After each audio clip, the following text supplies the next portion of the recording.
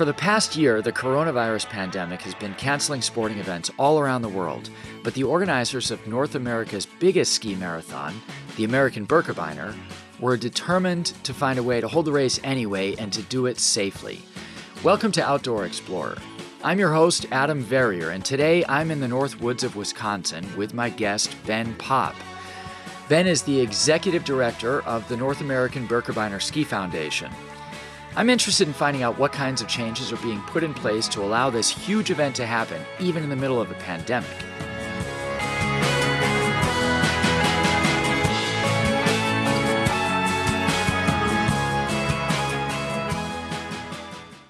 So I'm here with Ben Popp, the executive director of the American Birkebeiner Ski Foundation. We're here in the North Woods of Wisconsin, in Cable. And Ben, thank you so much for taking time out to come and talk to me. Super happy to be here. Thanks for inviting me.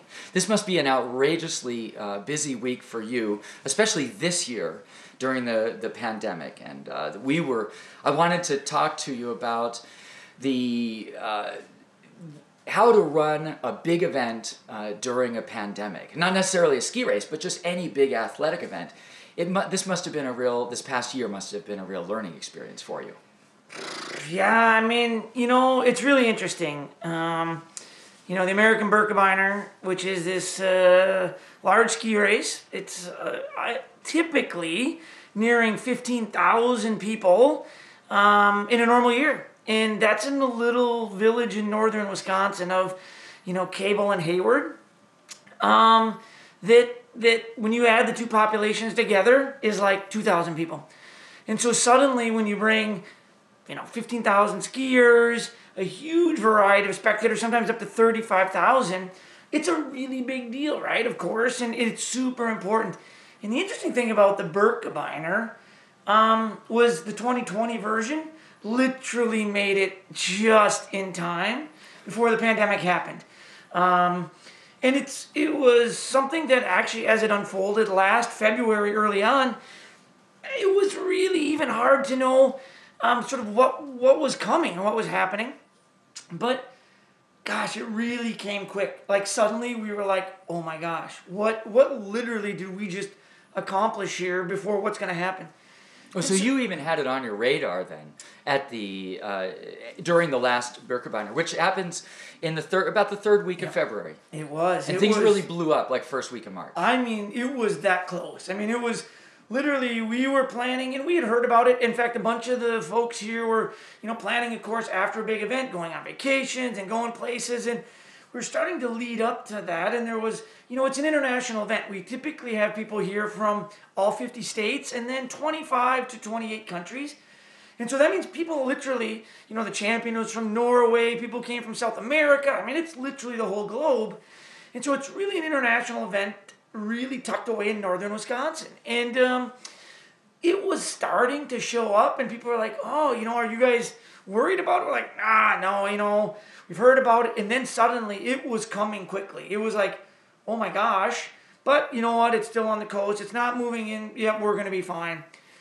But it was really actually quite close to really affecting it. And then we were able to pull the event off. It went actually really well. We have a really large fat bike race 2 weeks later, a mountain bike, fat bike, snow bike race. And that's about 1,200 bike riders. And that was really close. So that's sort of our last event of the year. And so those kind of coupled together, and we were able to pull them off. But it was almost then within literally 4 to 5 days that we were talking about, what do we do next? I mean, are we going to have any summer events?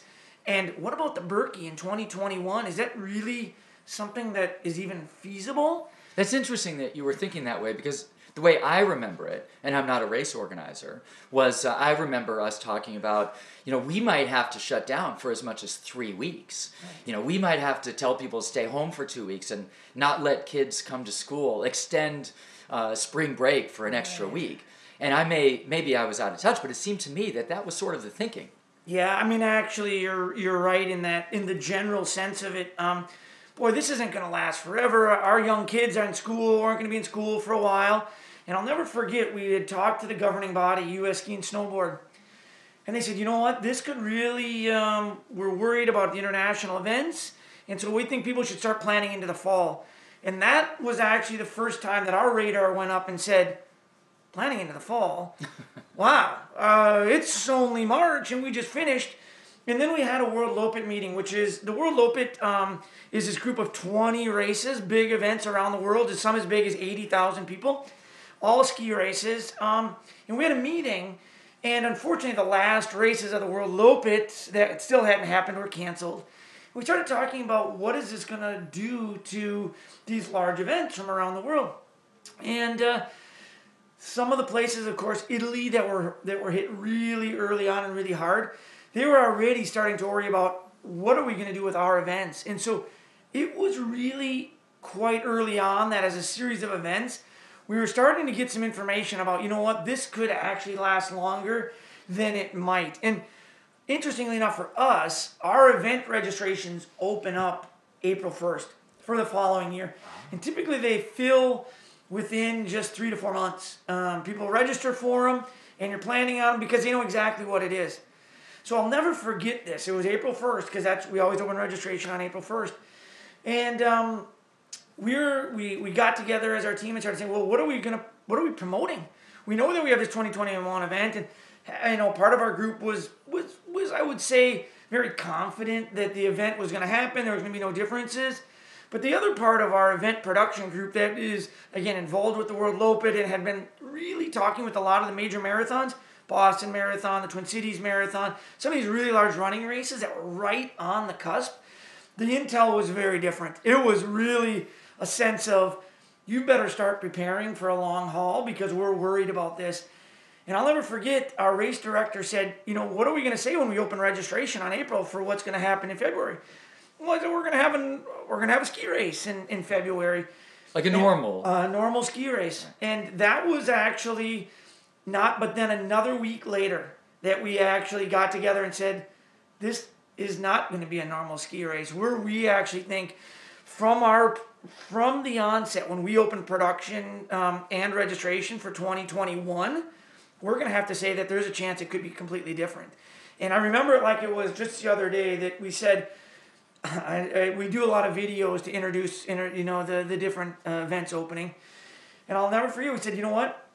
This is not going to be a one-size-fits-all Birkie. We really believe that there's a chance it could be completely normal. There's even a chance it could be completely virtual because these virtual events are starting to pop up and everyone's like, wow, virtual events, what does that mean? So we said, you know what, there's a chance this is completely virtual, there's a chance this is completely normal, but we don't really know. So we'd love for you to sign up for this race that is still nearly 12 months away, and we can't even really tell you what it's going to be. And that was sort of the first realization that, you know what, this is going to really take a lot of planning and being willing to be really nimble, because I think we were starting to get the sense that the things that we could control, we could do a good job of controlling in terms of how we spread out people or what the variables, but that suddenly there was, as I mentioned, we were going to try and bring 40,000 plus people into a community of 2,000. And at that point, there was still so much unknown about the pandemic and, how was this thing spread and should we know? Well, of course you shouldn't bring people together. And we're talking about bringing 40,000 people together. Really became quickly a concern of ours that we realized this is not going to be a normal year. Yeah, I mean, the landscape surrounding the virus even has changed. I mean, I think we remember hearing that we shouldn't wear masks, that they wouldn't help, but we should wear latex gloves.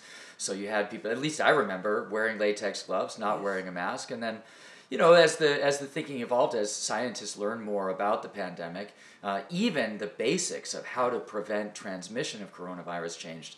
So I can imagine that for an event like yours, and this is not a simple thing.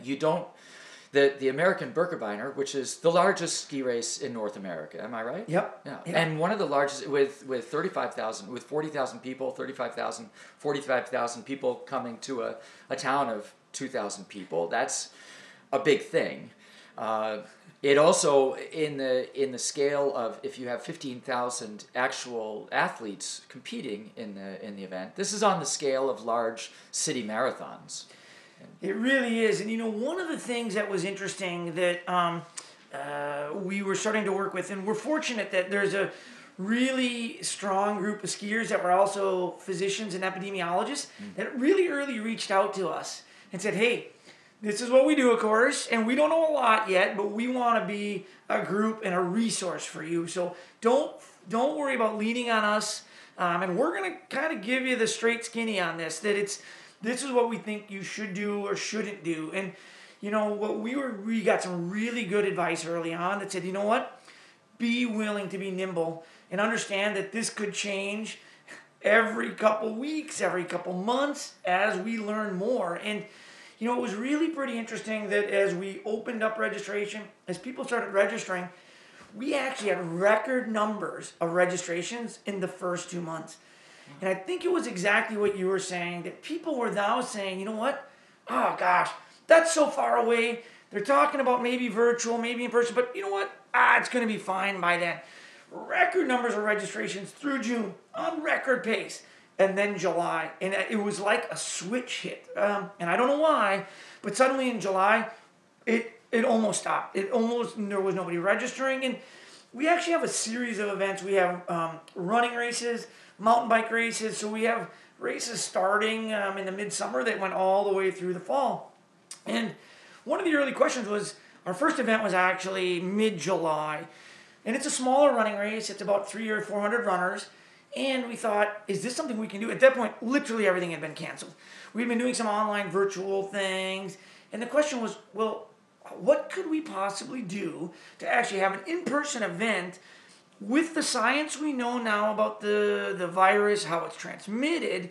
Is there a way that we could take a prototypical standard event and somehow alter it to make sure that we could do it safely? And we did it. It was actually one of the really early running races that we knew of, at least in the state, of course. And what we ended up doing was, we took this event that normally happens in about a 45-minute period, right? People come up. It was a 5K, and they run, they push strollers. I have elite athletes all the way down to And we said, well, what if we spread this thing out? Because people were still yearning for this outdoor experience. They love to be active.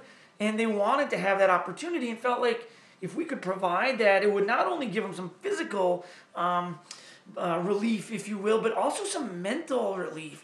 People I think were getting very, there was a lot of stress and a lot of unknowns and what can I do and what can't I do. And so for people that enjoy events, this is a bit of a release. And so I really think that we felt like if there's any way we could do it safely, it was sort of our duty to try and do that. And I'll be honest, the staff, the foundation has a staff of about 22 people to put on the events throughout the year, as well as maintain the trails and things that we utilize. And I would put them up against anybody. They're really creative, and I think that's what really helped us. I think oftentimes people think of as events as these very scripted, you kind of always do the same thing. Yeah, I certainly do. I mean, yeah. The honest to goodness truth is the more creative people are, it's awesome. They come up with some amazing ideas. So I'll tell you, it was a game changer for us to put on this little running race. I think it gave our community the sense that, we could do this, and we're not going to be reckless about it and just throw caution to the wind and off we go. But we could actually do this and continue to do the things that are helpful for the community. Imagine the financial impact of bringing 40,000 people to a community of just 2,000. And of course, that was well down the road, and that wasn't the only variable, but certainly in the back of our minds is, what does that mean for our little community here in northern Wisconsin? And by putting on this little running race, the Lumberjack 5K, actually really for us kind of turned the corner as we knew that the Berkey was still well off, but we were able to produce something that worked really closely with the health department, both at the state and county levels, to say, hey, what do we know about the virus? This physicians group helped us and said, yep, these are the things we know, and came up with this crazy format of really separating it out into typically you think of an event and the energy that comes with bringing everybody together. So it's really counterintuitive to spread it all out. It's not certainly that fun oftentimes in people's minds. And lo and behold, those modifications actually worked. And even though you might only have 20 people in your start area versus 200, gosh, the camaraderie of just parking at an event and knowing that somebody was there ahead of you and behind you really started to be somewhat infectious, it seemed like. We got a lot of notes back. Keep doing that. You know, it's sort of our inspiration to keep going for a run or a walk or whatnot. And well, and it sounds like that small race may have acted as a model upon which to build into a larger race like this week's American Birkebeiner ski race. And typically I would say today's American Birkebeiner ski race, but actually this race, which typically has 15,000 people in it, has been spread out over 5 days. Yeah, and that was the solution, that it sounds like, has been the base model for the entire organization of the events that you've had since then. Yeah, really true. And, you know, the two things that we came up with that were really important were time and space. So those became sort of on the whiteboard. Every time we wanted to do something, do we have time and do we have space? And what that meant for us was time is something like, we work pretty closely with the physician that is the medical director for the Boston Marathon. And because they were really early on, obviously much bigger than we are, but they had to cancel their event. And their issue was, think of trying to close down streets in Boston for a week or 10 days to spread it out with time. And of course you can't do that. We have the fortune of being in northern Wisconsin and all our events are on trails. Well, trails, you don't have to necessarily close them down because people need to commute on them, etc. So we felt like our events had the luxury of having this time that we can utilize a venue over and over for a longer period of time. And then space, similar. A lot of bigger events end up in rural or urban areas that they just don't have the ability to expand. Well, here in northern Wisconsin, one of the things we have is space. And so we, in the case of the Birkebeiner today, we actually were able to clear a couple acres of land and create a whole separate start versus finish area so that we could spread out people. We actually rented some property from the airport, it was adjacent nearby, so that we could park up to 2,000 cars if we needed to. And so some of those things that always become the criteria of, do we have the time, do we have the space, and then work that into the models of everything, whether it be transportation, aid stations. That's another really kind of funny one. Everyone comes to an event and it's going to be really hard, whether it's a 5K, a half marathon, whatever it is. You always have aid stations out, right? They're out there to support you and make sure you have water and nutrition. Well, those are a real interface, of course, of volunteers with participants. And again, one of the things that now is we realize, well, we're going to try and really reduce that participant-volunteer interface. Well, that means less volunteers, which means less aid stations, or at a minimum at the aid stations, you're going to have to be much more self-reliant. And, it's been interesting. One, having everybody, you got to carry more food and water with you out on this course that is now 45 kilometers. But at the aid stations, they came up with some crazy contraptions to make them touchless, essentially. So hooked up, now it's, the temperatures have been, 18 to 20 at night, so it's freezing. So anytime we're talking about water, that means running water. And so they came up with these crazy contraptions to have running water for the athletes out there without having to have anybody touch it. Or food opportunities where you don't even have to get to touch them individually. They're all prepackaged. So, so you didn't just put alcohol in the in the drinks, right? Because for next year you might consider it if this pandemic. You're thinking actually, and the participants would have enjoyed it for a while. Yes, for a while until it augured and it went down. Well, I'm Adam Verrier. I'm your host. We're on Outdoor Explorer, and I'm speaking with Ben Popp, the executive director of the American Birkebeiner Ski Foundation here in Hayward, Wisconsin, in northern Wisconsin.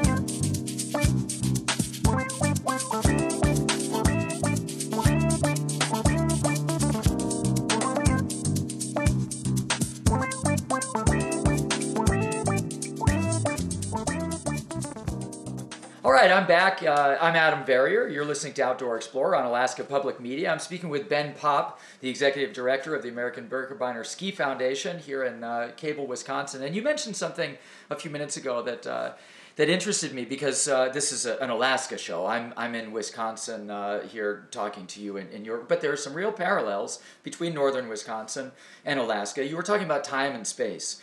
We have a race going on here in Alaska that is, of course, I think there's a lot of similarities between it and the American Birkebeiner the American Birkebeiner ski race, and that's the Iditarod dog mushing race.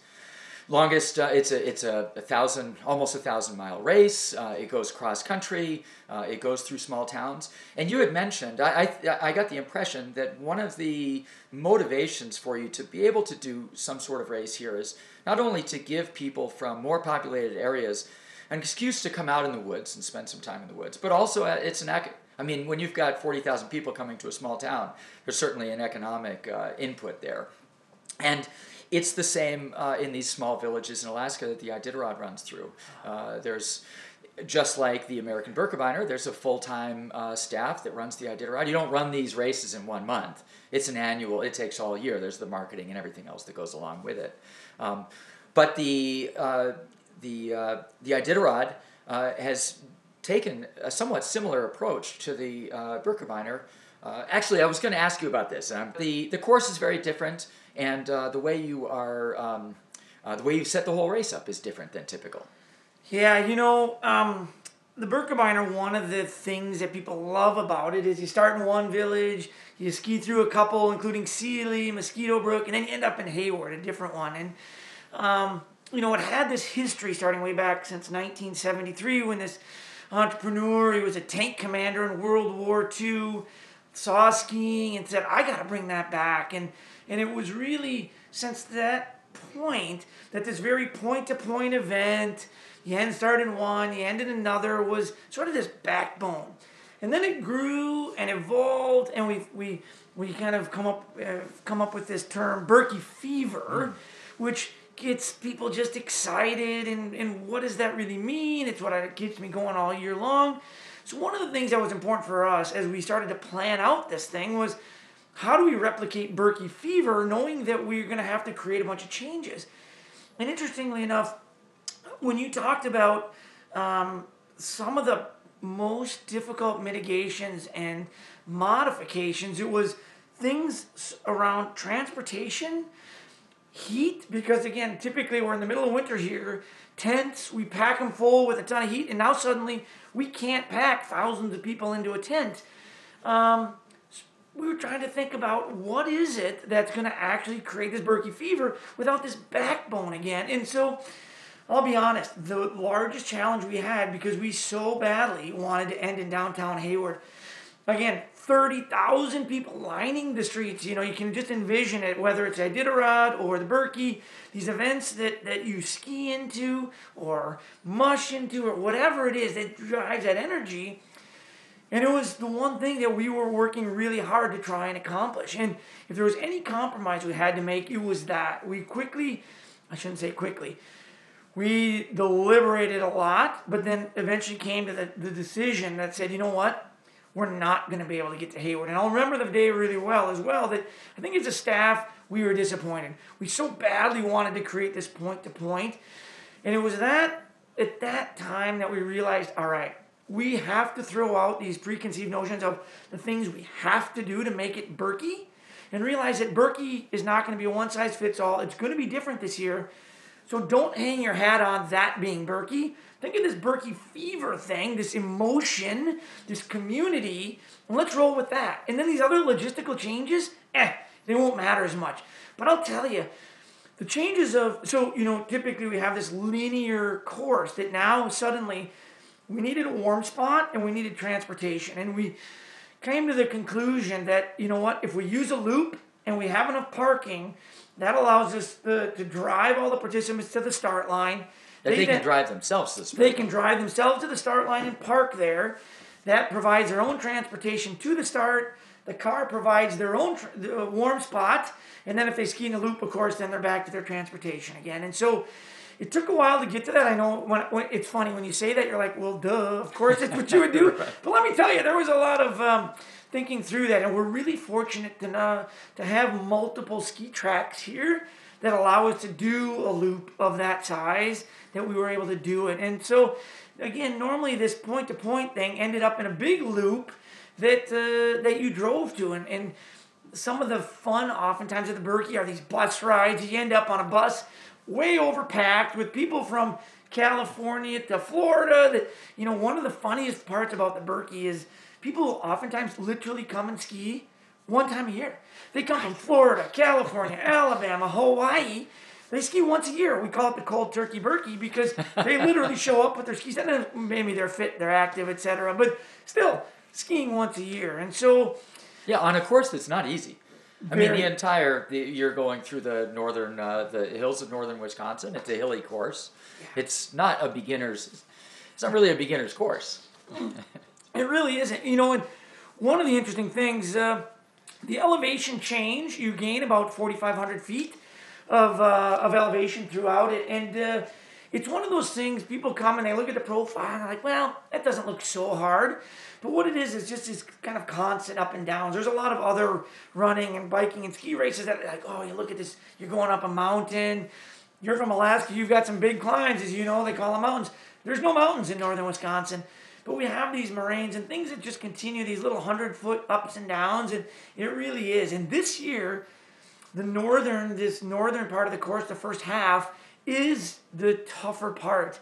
And so even though the races here ended up being about 5 kilometers shorter, I think it's more difficult actually. And a lot of folks said, oh, it's going to be easier, it's shorter. Well, when you do the toughest part twice, because you skied halfway, literally turned around on another trail and came back, suddenly it's not quite as easy. And so I think the challenge is still going to be out there for everyone. But we'll see. I guess the verdict is somewhat in. We're about halfway through here, and there's a lot of smiling faces out there, be it very different. You've been here before when you have 30,000 spectators, you have all of the other skiers and that energy.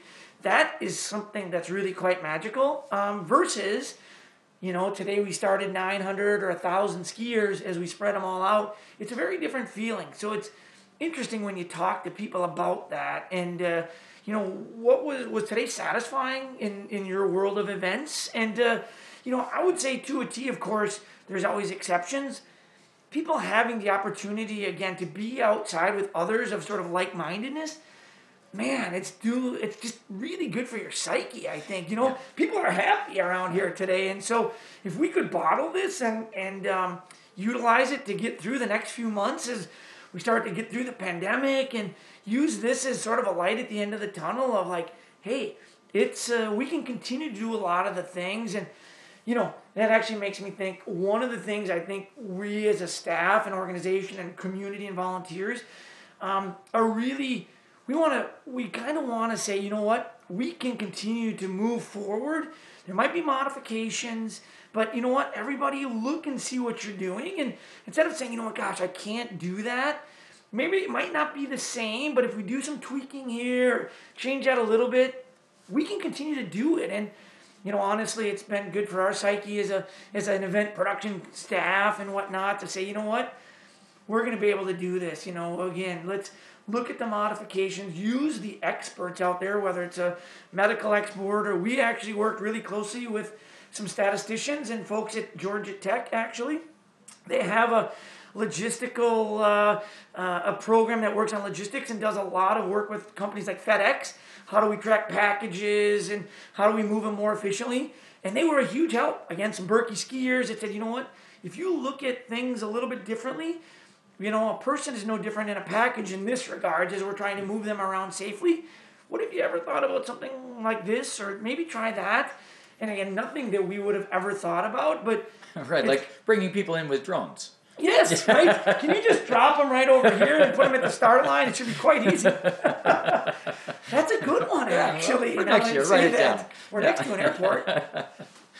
But, yeah, I think the Iditarod, and I got ahead of myself a little bit earlier, but The Iditarod, for example, is going to also be an out and back race, and this race is a loop race. It's essentially an out and back race, but it's on a loop because you're fortunate enough to have two trails which parallel each other, which you can go out on one and come back on the other, so it makes it a loop.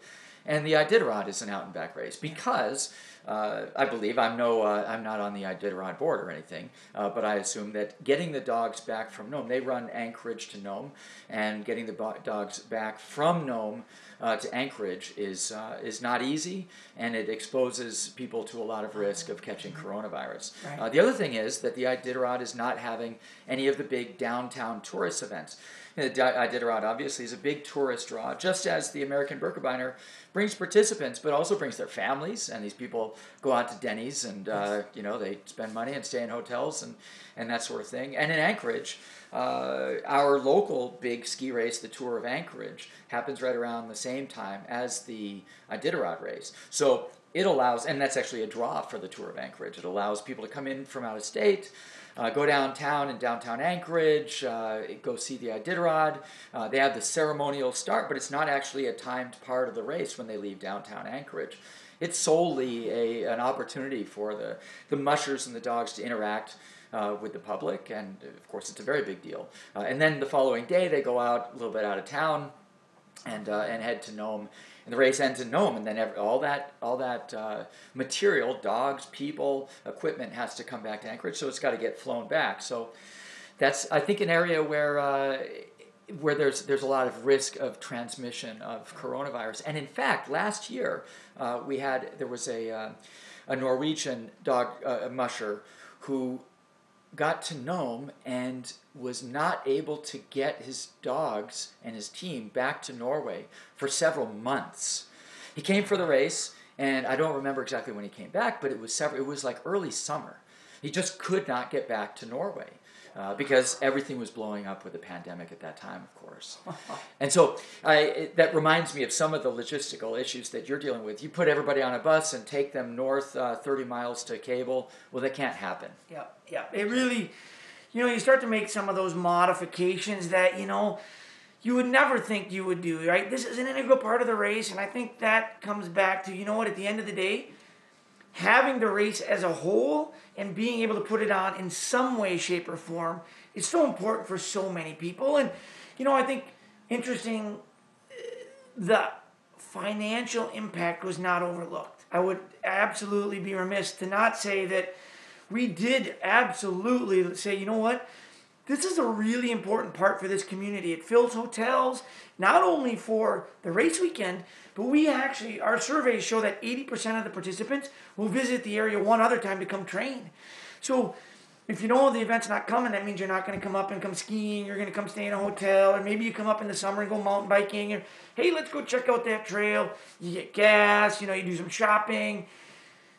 It's just, there's a really other side of the event that has nothing to do with the event itself. It's what it does for the community, and that tourist dollar that gets spent here that then oftentimes it gets spent 7 other times within that community, And so we look at the impact. The last time we did an economic impact study was actually a while ago, back in 2014. It was $26 million was the economic impact. And so that's a real number for a really small community, and goes a long way in allowing a lot of little businesses to survive, typically in a time when, as the winter's starting to slow down a little bit and people aren't traveling as much, they get a real boost in the arm. And so there's no doubt that that part of it was an integral part of saying, we want to bring people here. One of the other interesting things about Hayward Cable area is it is a tourist destination. And so people are coming throughout. And when we looked at, and they're coming here during the summer for the lakes. That's right. During the winter for ice fishing, snow machining. Yep. Well, we call it snow machining in Alaska. Yes. Snowmobiling. Snowmobiling, correct. Yeah. Yes. And those are very big draws. Really big draws. And one of the parts, as we looked at some of the opportunities with the race, the health department said, listen, you can control the things at the Berkey start line and finish and those things, but there was some critics that would say, is it responsible to bring even 10,000 people to the community? Or 15,000, if we don't have any spectators, but you have 9,000 skiers, is that responsible? And I think one of the things, because you can only control them when they're with you on the race, etc. But what about when they're in the rest of the community? And I think when we really took a deep dive in, we realized that the community's been booming since last actually July.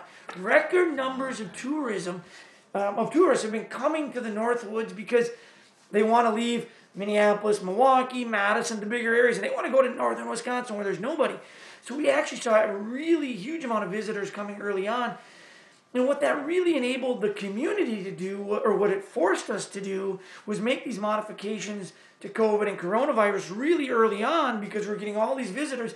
So whether you were a hotel, a gas station, a grocery store, you each had to put in their own modifications to become safe pretty early on, because we were just getting inundated. And so I think that was a big part of the equation as we looked forward to say, you know what, not only are we doing everything we can, our community since last July and August was forced into that position to start to make a lot of those modifications, just because there was no other where people were coming. They were coming here. There are a lot of second homes and cabins here, I believe. Yes. And people call them cabins, but I haven't really visited many of them. I'm guessing that some of these people who have second or cabins in the Hayward area, but who live in Minneapolis or Chicago or Milwaukee, some of those places may be pretty deluxe. And I can believe that with the availability of telecommuting, that lots of people came up here and said, "Oh, I'm out of here. I'm going to be in Hayward for indefinitely." I think you are absolutely correct. It was amazing. The grocery store, one of them in our little community, is right next to our offices. And he was telling us all the way through the fall and winter, he's actually setting records financially in sales month after month after month. And he's like, it's not on the weekends when we would normally see, but it's literally through the middle of the week, because people are moving here, and now we have new customers that are actually living here that might have only been here for a weekend or two before. And it's exactly right. Broadband, we were fortunate enough to get an increase in broadband in the last 2 or 3 years, and it is really paying off now for the area, allowing people to commute, to telecommute from Minneapolis, Milwaukee, whatever it is, and now I can live up in northern Wisconsin, and feel like I'm not in the urban center, and enjoy the Northwoods. So I think the community really evolved and was forced to evolve early on, because it was seen as this very safe haven. Midland, it's like in the outback of there's nobody there. Well, it forced that hand, and I think really at the end of the day helped the Berkey move forward a little bit more confidently, because we knew the community was ready for it and going to be safe. So, one of the small fortunes of being in a really tiny town, I guess. Yeah. I spoke with another. I'm here volunteering for the week. I spoke with another volunteer down near the start line, who is a civil engineer who lives in Madison. But he said he's been here pretty much. Both he and his wife are able to telecommute, and so he's just been here. And he said, "Yeah, I've been skiing more than I've ever skied before in my life, because I'm right here." And he works for an office in which he ought to be at the office if there's not a pandemic. But now that there is a pandemic, he's out of there and staying at the cabin. And he described it as something that's been really nice. And he's not sure that he's that psyched about. I mean, he's ready for the end of the pandemic, but he's saying, I might have to go back to the office, and that might be one of the downsides.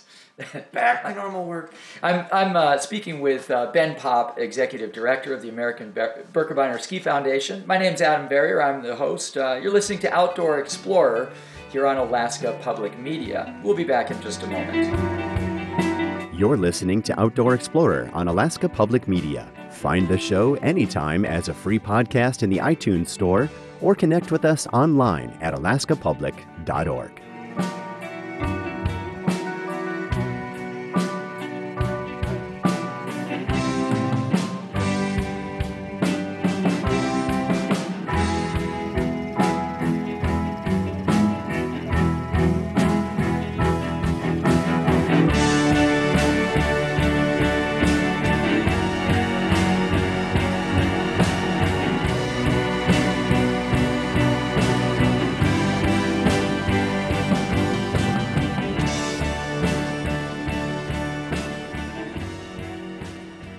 All right, welcome back. My name's Adam Verrier. I am your host today on Outdoor Explorer. I'm speaking today with Ben Popp, the Executive Director of the American Birkebeiner Ski Foundation.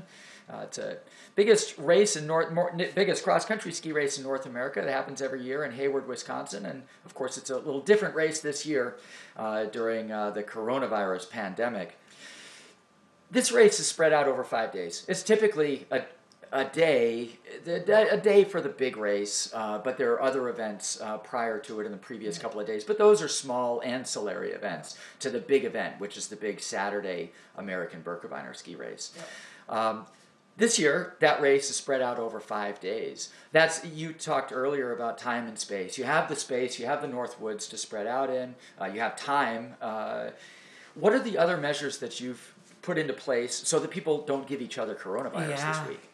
You know, it's if I kind of walk through, if I'm a participant, what I'm going to experience, maybe that helps paint the picture a little bit. You know, it started way back. Typically, when they come to town, somebody registers, the first thing they do is they stop to sort of reiterate the significance of this. The schools are closed for the whole week here because we use every building in town to make this work. So normally, the schools are all closed, and we take them over and utilize them for an expo and a bib pickup. So the first thing we do is shove. The last couple of years, it's been 14,000 to 15,000 people go through the expo to pick up their bib at the high school. And it's a vendor fair, etc. Well, of course, that's not possible right now, and so. One of the early things we did is we actually, people that wanted to, we mailed them their bib and those things because we weren't going to have the expo. But then there are going to be plenty of people that are going to come that want to pick up their bib and those things. So we came up with some modifications to do a drive-in bib pickup. And we actually modeled it after one of our staff members was down in the Twin Cities. And they went to a restaurant to get a pizza. And they were like, that was amazing. They pulled up, they had an app that they were able to put their number in, what stall they parked in, what their order number was. 10 minutes later, the person ran the pizza out. So we actually contacted the app company that created the app, and they helped us create an app, this Berkey app that ends up we're using it for a lot this week. But one of the primary things was for you to be able to pick up your bib, actually. So they drive into this field, and they punch in on bib number this, and I'm parked in stall number this, and it shoots out a little tape, and the volunteer picks it up, grabs their bib, and runs it out to them. So the whole idea was to try and reduce those interfaces, and so now I've got my bib and my extra, we gave them nutrition and noon, some energy tablets. So now I got to get to the start. And normally I'd jump on a bus with 50 of my other friends from around the country. As we mentioned before, this year we're having the participants all drive. So we rented a runway here at the airport, and we're parking up to 2,000 cars we could accommodate if we needed to. We won't. And I will mention, this is a rural airport. This isn't. Right. This isn't Milwaukee International. Correct. This is actually our grass runway that's closed in the wintertime. So yeah, no danger of planes coming in. So they drove to the start now that they got here. And then, of course, you're going to do an event. There's things like porta potties and the like. And so there's a whole series of sanitation steps that we ask each of them to take. If they're going to use a porta potty, there's hand sanitizer everywhere. Of course, we're masking. We ask everybody to make sure they have a mask on as they enter the general area. And typically, we would have big warming tents. So this year, of course, we can't stuff 3,000 or 4,000 or 5,000 people into one tent. So we put in a little low-frequency radio station. And so when people drive in, they tune their, I think it's, I don't even know what it is. You might know. 98.7. Something like that. And so they just tune into the radio station. It's a little half-watt frequency, I believe, or similar. And they can then hear all the announcers. It's a quarter watt. I spoke with the engineer. Yeah. So they can then sit in the runway, which is just a couple hundred meters away, and listen to the announcers talking about who's starting right now, when you should come up, because what we don't want is everybody to come up to the start-finish area, then suddenly we have thousands of people together. So we ask them to wait in their cars. They turn the radio on, they get called up, and listen to great announcing, like yourself. And then when they get there, we actually have it all spaced out in this really big field. Essentially, we call it a stadium. Don't think of it like the Packers Stadium, but it's a big open field that we can then actually start about 100 people at a time. Now, that might sound like a lot, but realize there's oftentimes where we would almost have 1,500 people staged, 500 getting ready to start, another 500 staged with another 500 waiting behind them. So at this point, we literally have 100 people versus having 1,500. So that's that spatial thing again. We then allow people to take their masks down once they get started and head out. But back to those aid stations, then once they're out skiing, we ask them to put them back on, because even though they're just skiing through an aid station where they have to self-serve, there's volunteers there that are going to be seeing everybody. So to protect those community members and volunteers, we ask them to mask back up. And then as they come back, oftentimes they're going to be used to seeing thousands of spectators. And that, I will be honest, is one of the biggest letdowns this year, unfortunately, as an event organizer. We love the energy that spectators bring. And we've unfortunately had to have no spectators. And that was a tough one. Friends want to see their loved ones. We've tried to install, I think we've installed 7 or 8 live cameras out along the trail so that you can tune in and watch them out there. You can type in their bib number to get it tracked. So as they're making progress, you get a little text alert or email that your loved one's making it. And then at the finish line, like you see in some of the stadiums, we have some cutouts of fans. You could send in a picture and get a cutout, so it's not a real spectator. And then some of the greatest fun of the event is at the end, right? You're done, you get a brat and a beer and hang out on... Go over to the angler. Right? You just hang out at anglers, and it's just such a party that you've accomplished this huge athletic feat of skiing 35 miles over hill and dale, and that, unfortunately, that social part of it is not here. So we ask people as they finish through, there's a recovery zone, they get some chocolate milk and a Clif Bar, and then unfortunately they're back to their car. We have it signed such that, the walk signs are kind of funny, because as you're leaving your car in the morning, it says estimated walk time to start, 10 minutes, for instance, depending on where they parked.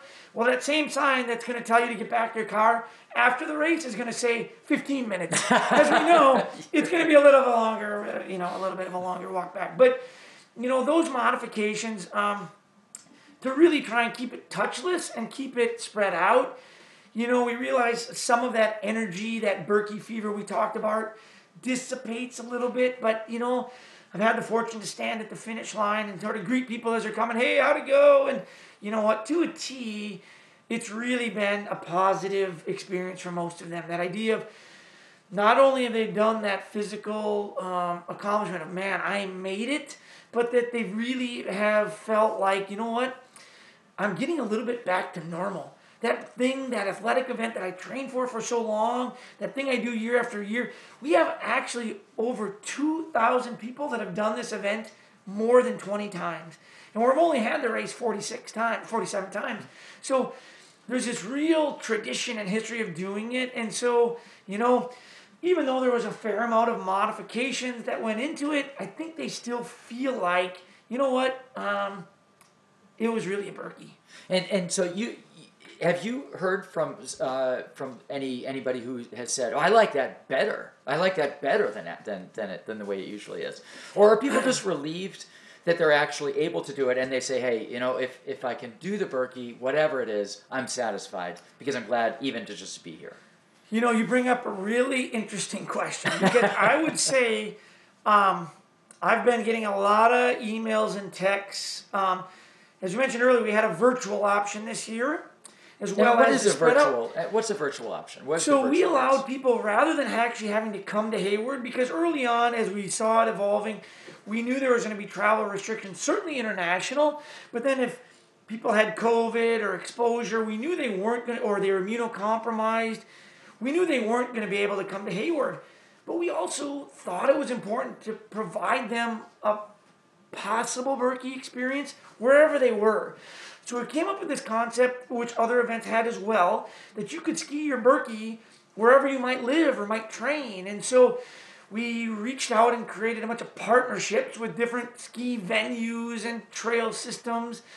that you could actually do your Berkey there. So you wouldn't have to come to Cable Hayward. And that app I mentioned earlier, they could go in after they signed up and it tracked their progress along the course, and then it essentially recorded their Berkey, uploaded it, and they were then part of the results. And they couldn't win awards because, of course, it's a little bit hard to police that or what kind of course you were on.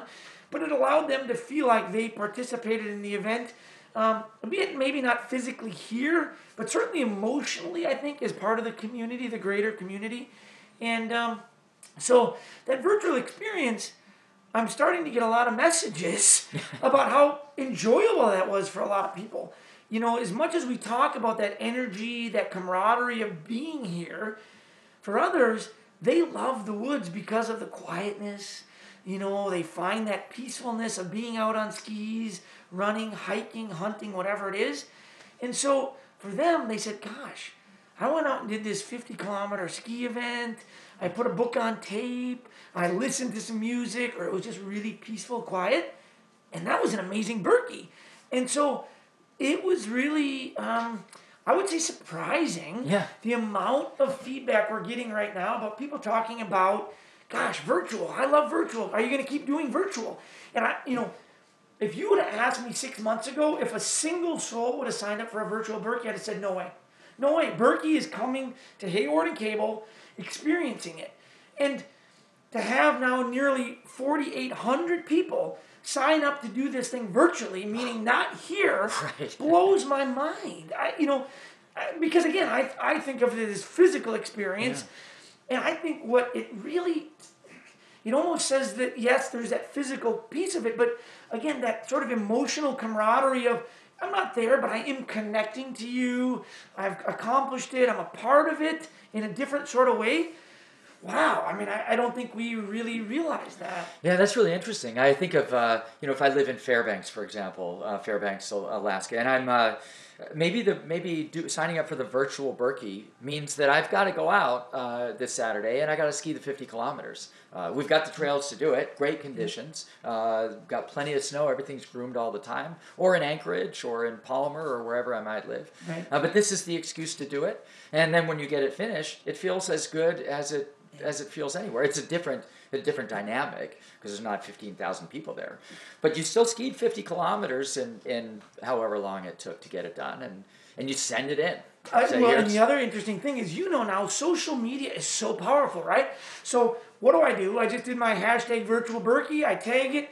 Next thing you know, I'm part of this greater community. 20 and maybe 10 years ago or 15 years ago, when without Facebook and Instagram and TikTok and all these pieces that connect us, it wouldn't be the same. But now, if you are in Fairbanks or you're in Honolulu or in Tallahassee or Boston, I did it. I tagged myself virtual Berkey. Now I feel like, we know the power of social media. Right now, I feel like I'm part of this Berkey thing without being there. So, I think we look at it, we haven't really downloaded yet, but the idea of there might be some really great opportunity there, sort of almost like an on-ramp. It allows people to enter into sport and events in a non-intimidating way. But on the flip side, I think you also talk about these other impacts we talk about as an event. We still want people to come here. Right. So it's really this fine line of having opportunity for people to participate anywhere, but we also want that people love this draw or want to have this draw to come here and experience what it is firsthand. And it really is, it's been a really interesting experience to get that feedback that I don't think we expected at all. I think there's no denying the power of Strava. I've got friends who would rather set a Strava record than would rather go set a new course record in the Anchorage 10K or something. That's right. And if it's not on, as I heard several times yesterday, if it's not on Strava, why should we even believe you did it? That's right, exactly. And so I think that back to that virtual power of social media, before, in 1973 when this race started, of course, the only way you did the Berkey was here because there was no social media. The only reason you knew about the race because you maybe saw a flyer somewhere or it was in a newspaper ad. And so I think this large event model is continuing to evolve and will continue to evolve. The Iditarod is always going to be the Iditarod, but there are certainly ways that I can connect to that community. The Boston Marathon is the Boston Marathon, and it's always a Boston Marathon, but there's ways I can connect to it. And I think we're seeing that now with the American Birkebeiner, and I'm sure all these other events as well, are that, you know what? I want to connect to a large audience, right? We feel like our mission is to get people excited about skiing and being active. So if we can do more of that, that only helps fulfill our mission more as an organization. But there's also that feeling of what it is to be here, and we feel like that's important. And so, yeah, it's an interesting dynamic that I don't think we were prepared for, and it'll be exciting to see where it takes us. Right. Yeah. And besides the virtual technical aspects that you've just discussed, had there been health or other logistical lessons that you've learned just from being forced to think outside the box to make this happen? Yeah. Because I think you could have easily as it became clear that we were going to be in this pandemic in February, you certainly could have said, all right, well, no Birkie this year. I mean, loads of races are doing it. Yeah, I think we sat down as an organization, as a group, board, staff, and had that discussion. You know what? This might be the year that it's not the thing to do. And I think to a T, as we went around the room and got the whiteboard out, what are the pluses, what are the minuses? We kept going back to our core mission of our goal is to get people active outside in a safe way. And we felt like as we went through it, we could do that. And if we could do it, it doesn't matter how much time it takes, the money it takes. If we could do it, we had to do it. And we came to that conclusion that we could do it. And so here we are. It's coming together. It's happening as we see it. And, there was certainly doubt. There was certainly times of doubt that we were not sure that we were going to be able to do it. Things, we had spikes. But at the end of the day, I think the perseverance, the willingness to become creative, and a whole community coming together really just brought it to fruition. And feel like here we are, Birkie 2021 is happening, and so far, so good. Well, Ben, thank you so much for coming in and talking to me in what must be an extremely busy week for you as the Executive Director of the American Birkebeiner Ski Foundation. We're on day 3 of 5 here in this 5-day-long American Birkebeiner. Thanks for talking to me, and it's been a very interesting conversation. And I'll look forward to being back again next year. I've been here for the last few years. I love coming back. I've got Birkie fever, and I'll be looking forward to coming back and seeing you again next year. Thanks for talking on Outdoor Explorer. My pleasure. Thanks for having me. You've been listening to Outdoor Explorer, and my guest today was Ben Popp, the Executive Director of the American Birkebeiner Ski Foundation. I'd like to thank Eric Bork for producing today's show. I'm your host, Adam Verrier, and I'll see you outdoors.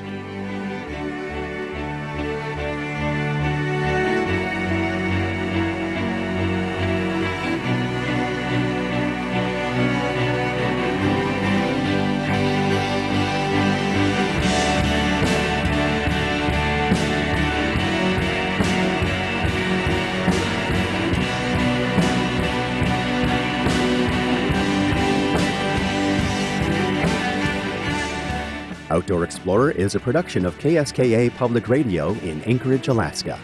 Theme music is by Portugal, The Man. Views expressed are those of the participants and do not reflect the station or its underwriters. You can find Outdoor Explorer on Facebook and in your favorite podcast app. To see what's coming up on Outdoor Explorer and add your voice to the conversation, go to our website at alaskapublic.org. Life informed. This is Alaska Public Media.